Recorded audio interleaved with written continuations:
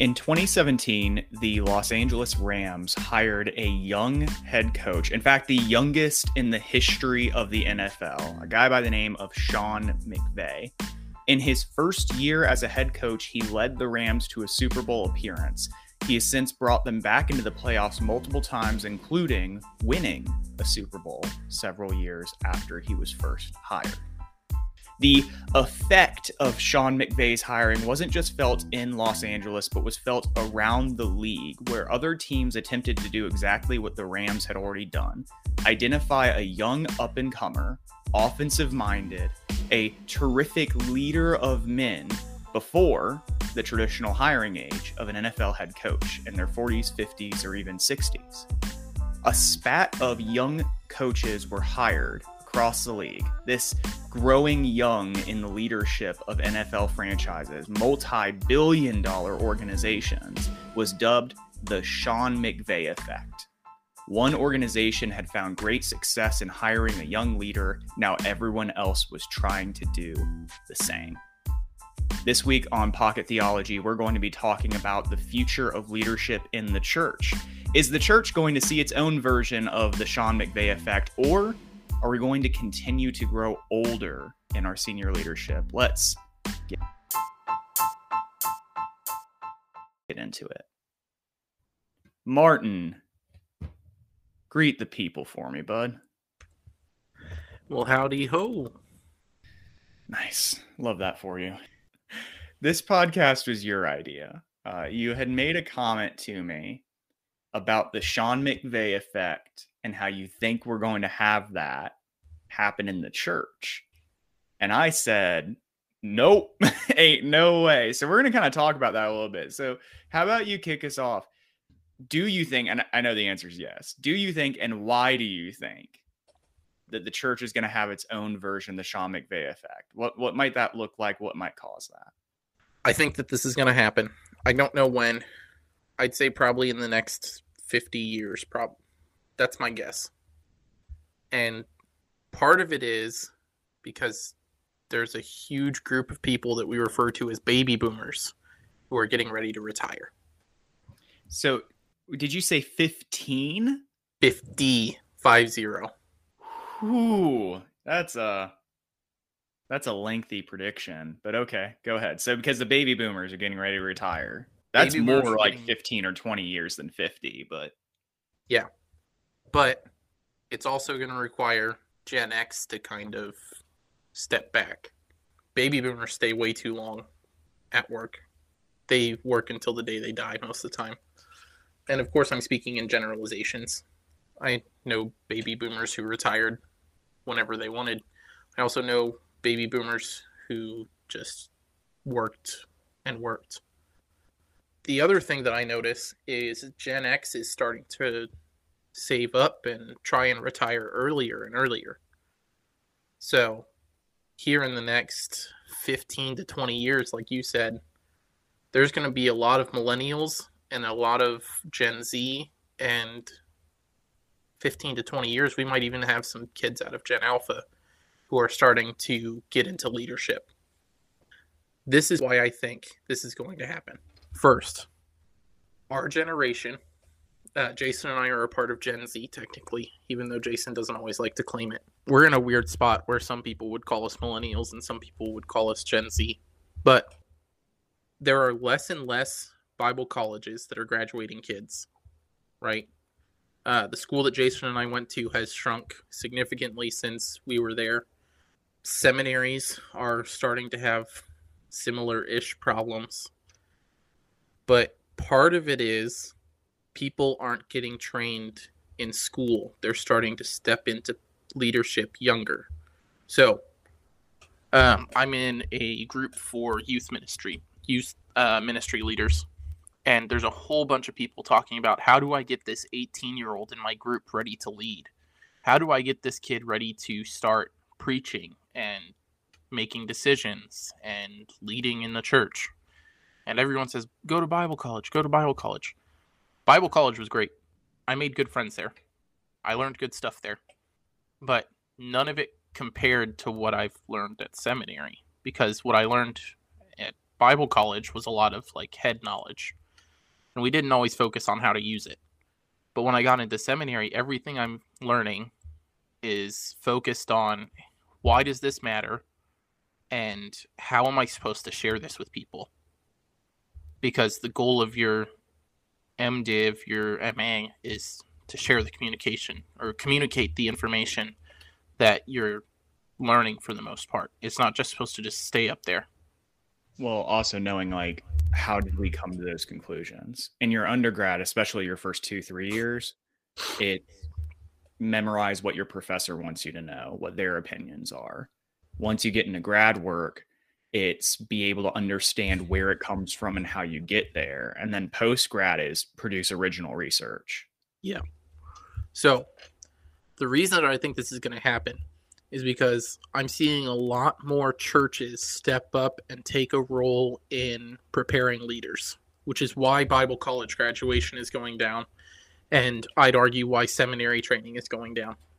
You think that churches are going to step into the role Bible colleges used to fill? I think that there are definitely some that will. Okay.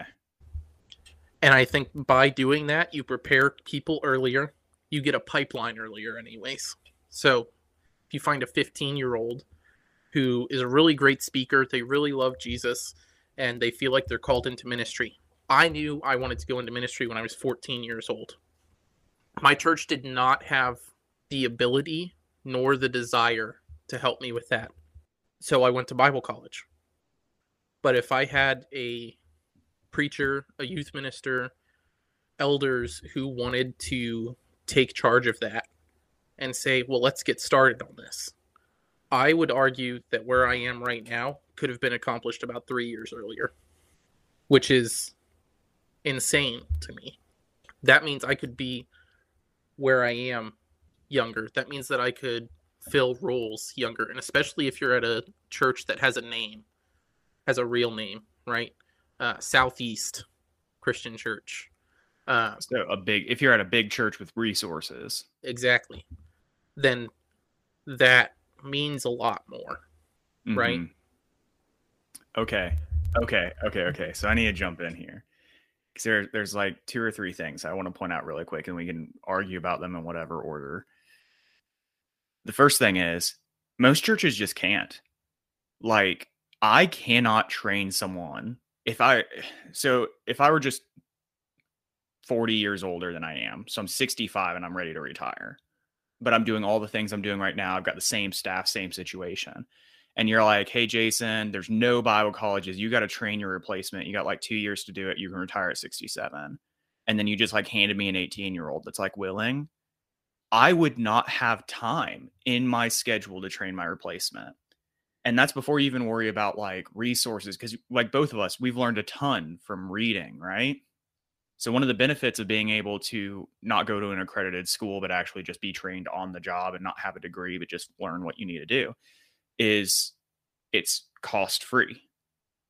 Well, we wouldn't really be able to offer that because my church literally would not have the financial resources to give the software and the reading resources to that individual that they would need. They would have to pay for those out of pockets. And then they're paying for a education that no one would recognize but my church of 80-ish people, which is like, unless they know they want to spend their whole life preaching at the church they grew up in, like that's rough. Because like some churches might be like, oh, fine, we don't care that you don't have a formal education as long as you have experience.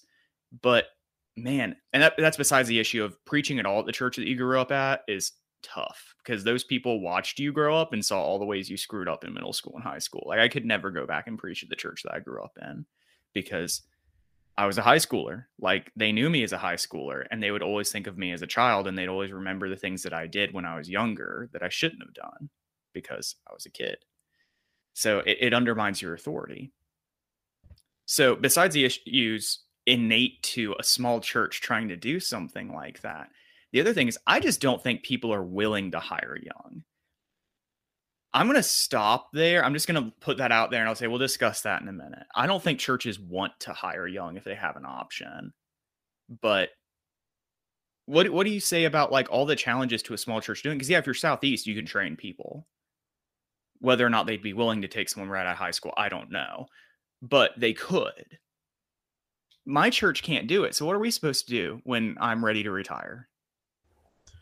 See, this is one of the things that is, it's sort of changing, is the way that we see experience, right? People are looking at it in a much more varied way. So one of the things that I thought was really interesting is I have a very specific set of skills. One of the things that I did in college was I worked at a Chinese church, and I worked with Asian American students.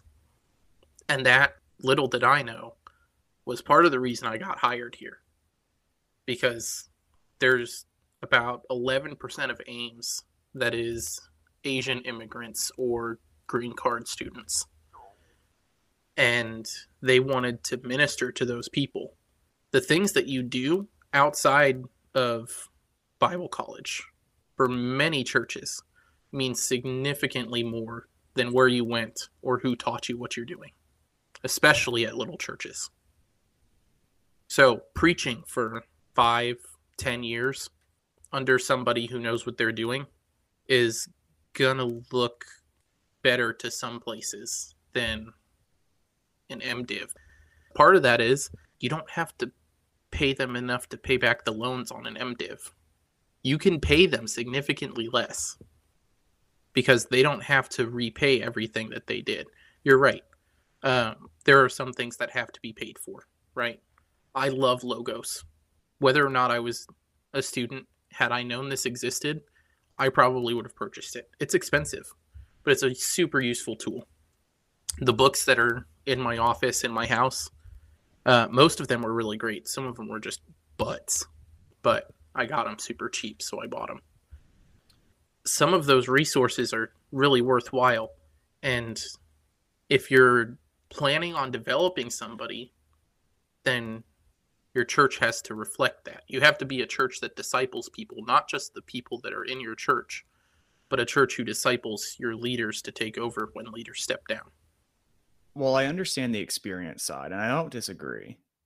In my opinion, the most successful pastor, in terms of like counting metrics, in my immediate area, has no formal education. He did a 1-year residency. He doesn't have any degrees. Like, that's fine. Experience works. The issue is you still need a church with the resources to support that person while they are getting the training necessary to even begin to gather experience. Like, you can't just throw someone up on a stage and be like, start preaching, you'll get experience. You need someone with the time to be able to educate them on how to preach, which means you need enough staff to cover the holes. Like, if I'm going to go teach someone how to preach, yeah, I can do that. Like, when we have staff or whoever preach for me, I usually give some pointers. I take an hour or two out of my week to help them write their sermon. But that's an hour or two. That's not me teaching a preaching class, which is what someone needs. It's because, like, Brandy, our only other full-time minister, has some level of preaching training already. So I'm just refining what's already there. There's already a foundation. If I have to teach the foundation, especially with the goal of someone becoming a full-time preacher, Brandy only preaches a few times a year. So I'm not too worried about her being perfect. If I'm teaching someone to be a preacher who's going to preach 40 to 50 times a year, I'm going to need hours a week between writing and giving assignments and helping them write sermons and listening to their sermons and grading their sermons and having them go back and writing lessons and doing lectures and whatever. Like, I'm going to have to do the Bible college professor thing for 1 or 2 or 3 people that I'm training, which means there needs to be enough staff at the church. Even if the people that I'm doing it with that are taking those quote classes with me, even if we aren't paying for anything for them, they have their own jobs, they're supporting themselves, they're buying their own resources. Even if that costs us nothing, it still costs the church money because we have to have enough staff with enough hours to cover for the senior minister or whoever that's doing the teaching. And that's not realistic for a small church. I'm not saying every church is going to do this. That's like saying that every state should have a Bible college. Iowa doesn't have a Bible college. Minnesota don't got one anymore. They do, kind of. Missouri's got 2.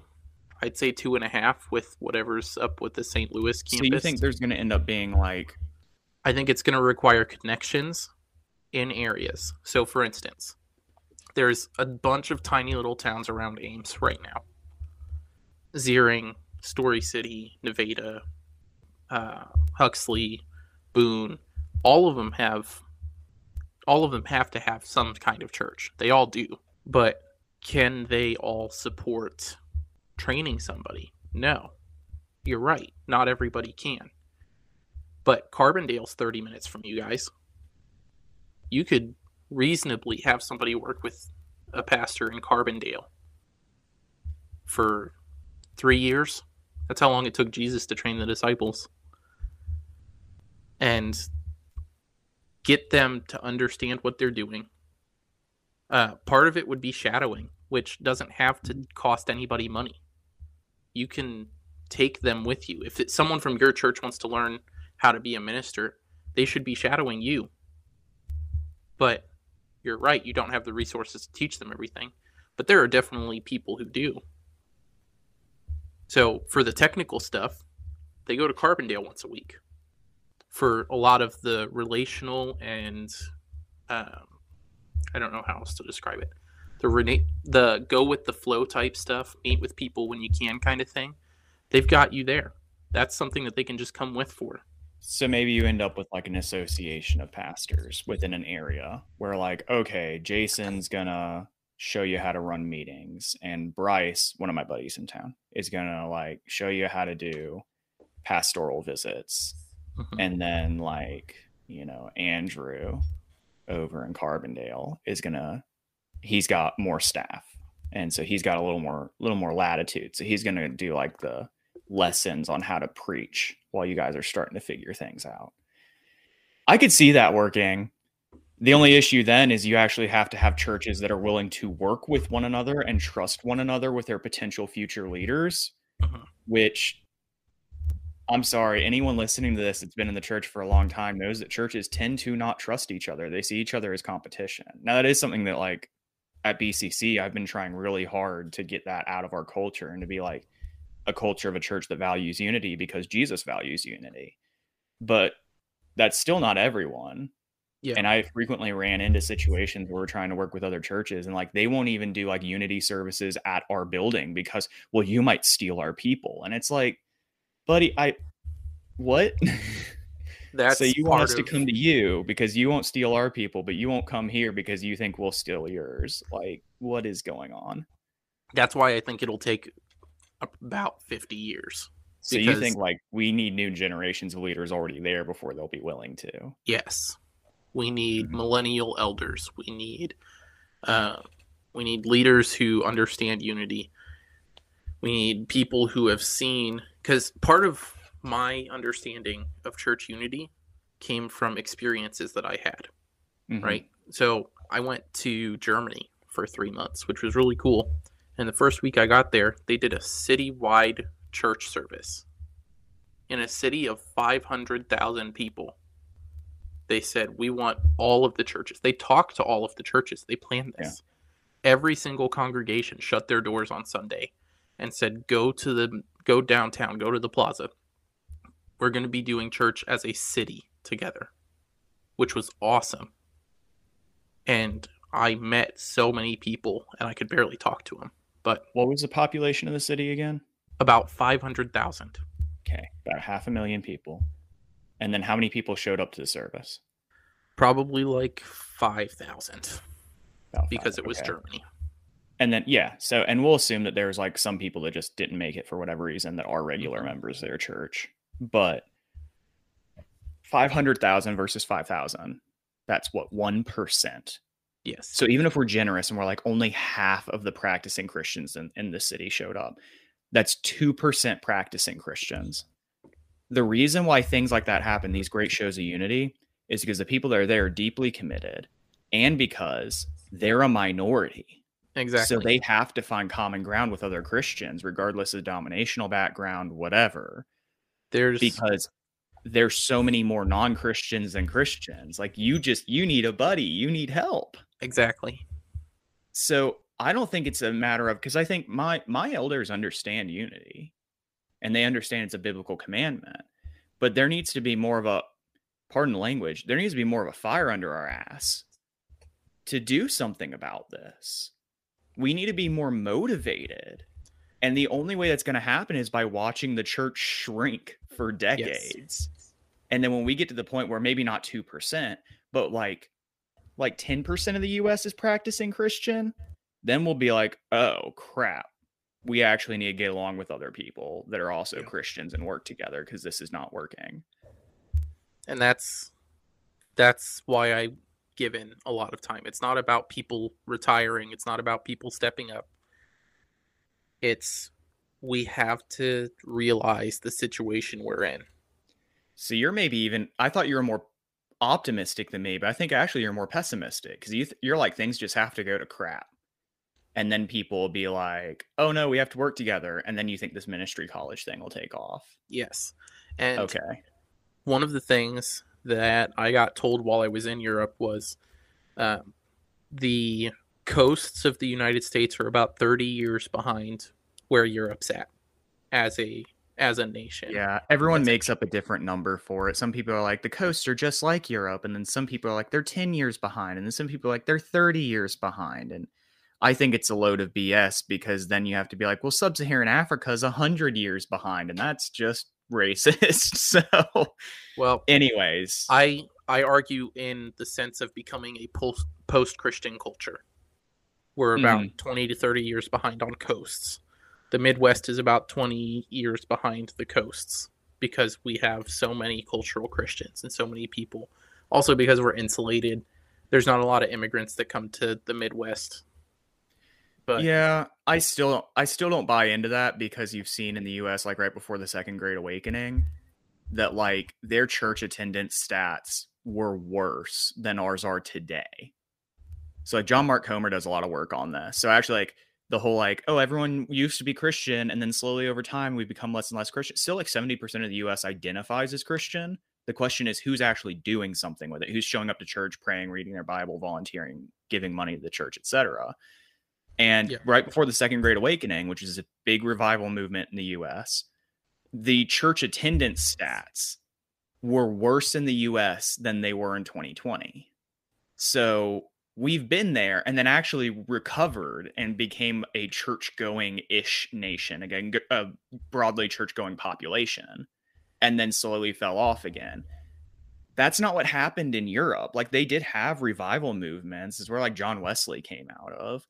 But it's just different. It's different people, different cultures, different language groups, different socioeconomic statuses.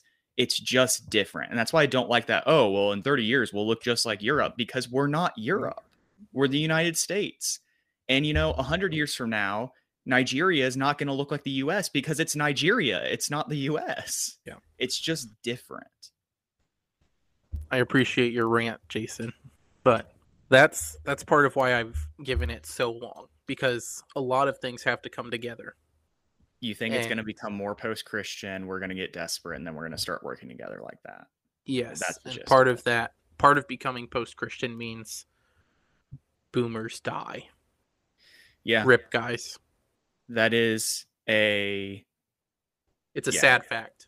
It is. Yeah. That in some areas, especially, our church attendance numbers are being propped up by older generations that are going to die within the next decade or two. They're going to broadly die out. So I want to share this really quick. Okay. For one of my sermons a couple of months ago, I did this. So my church is about 120 people.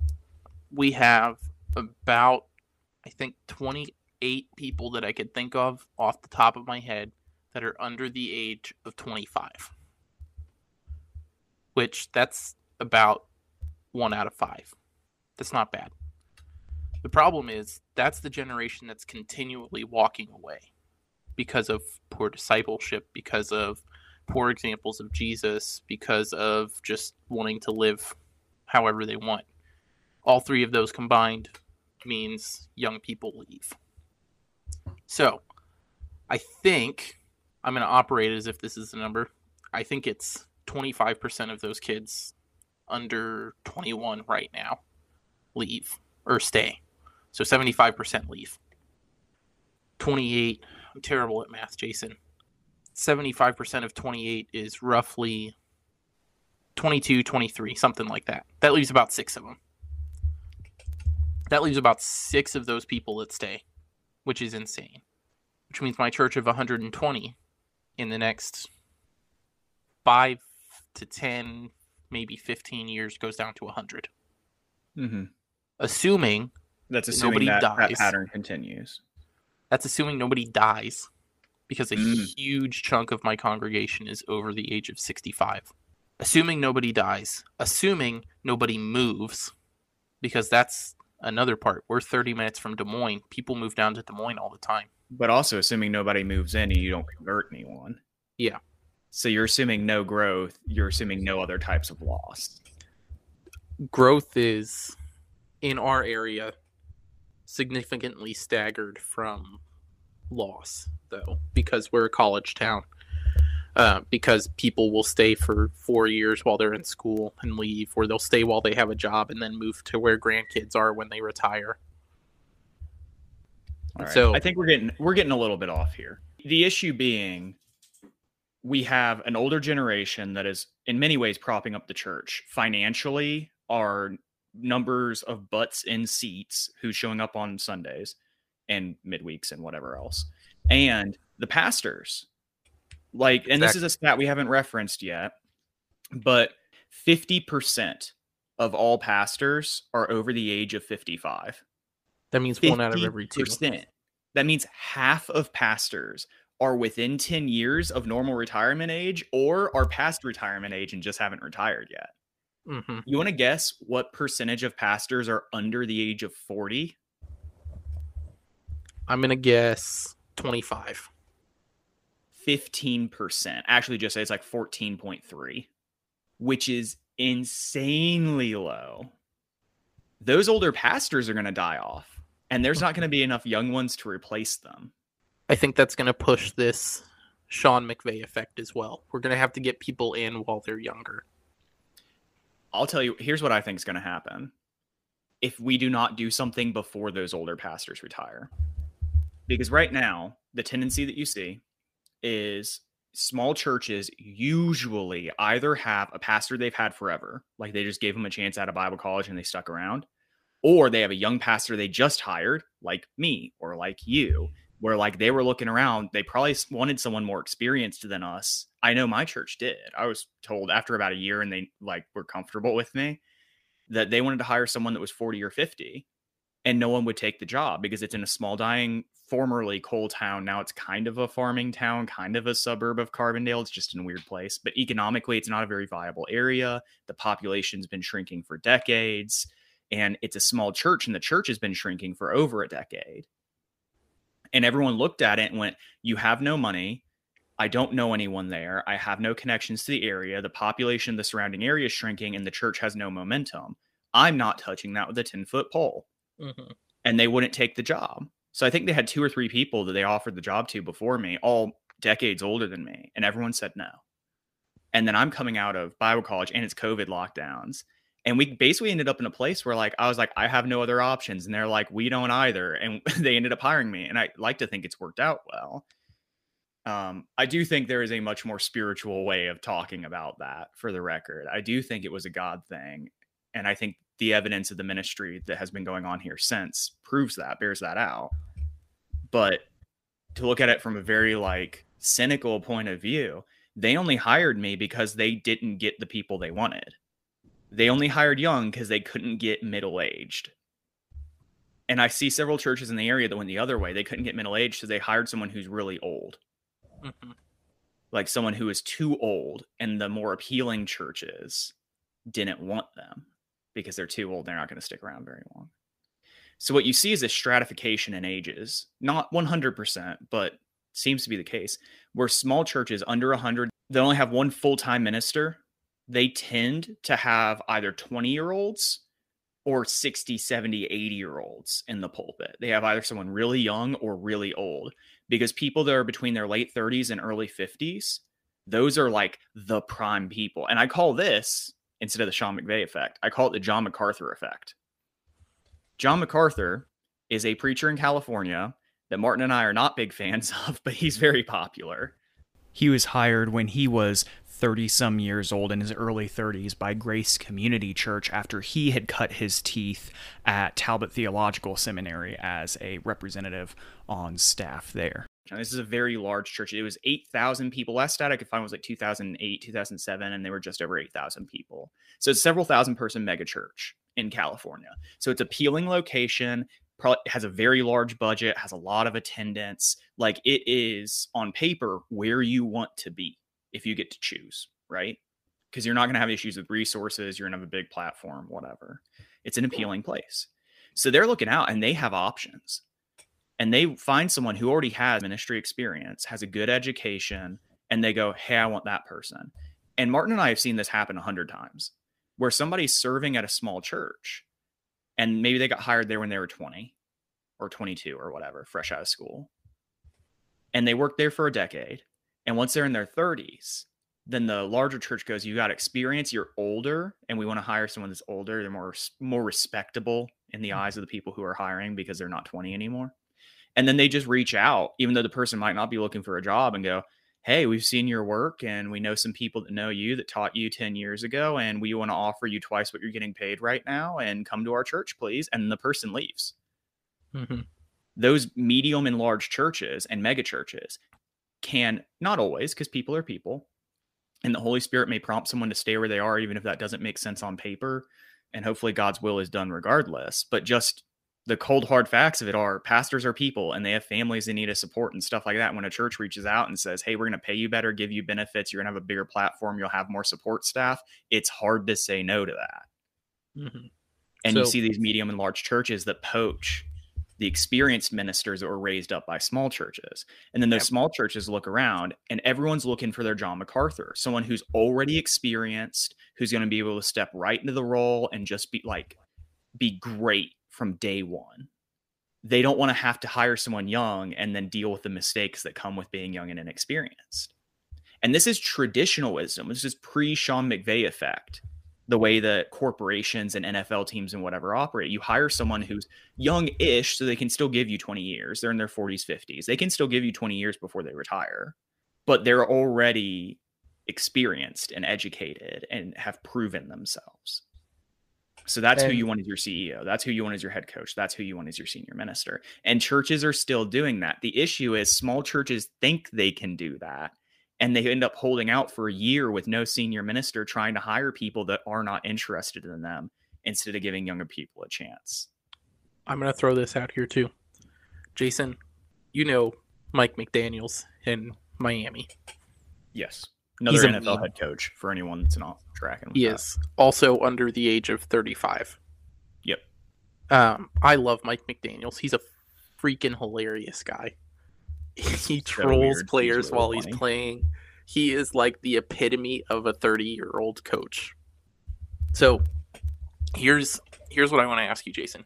Do you know how he got to where he is? I mean, I assume that he had a lot of associate and whatever roles. He was an intern in New England under Belichick, who Belichick's a really old head coach. Won a bunch of Super Bowls. Basically like NFL Jesus.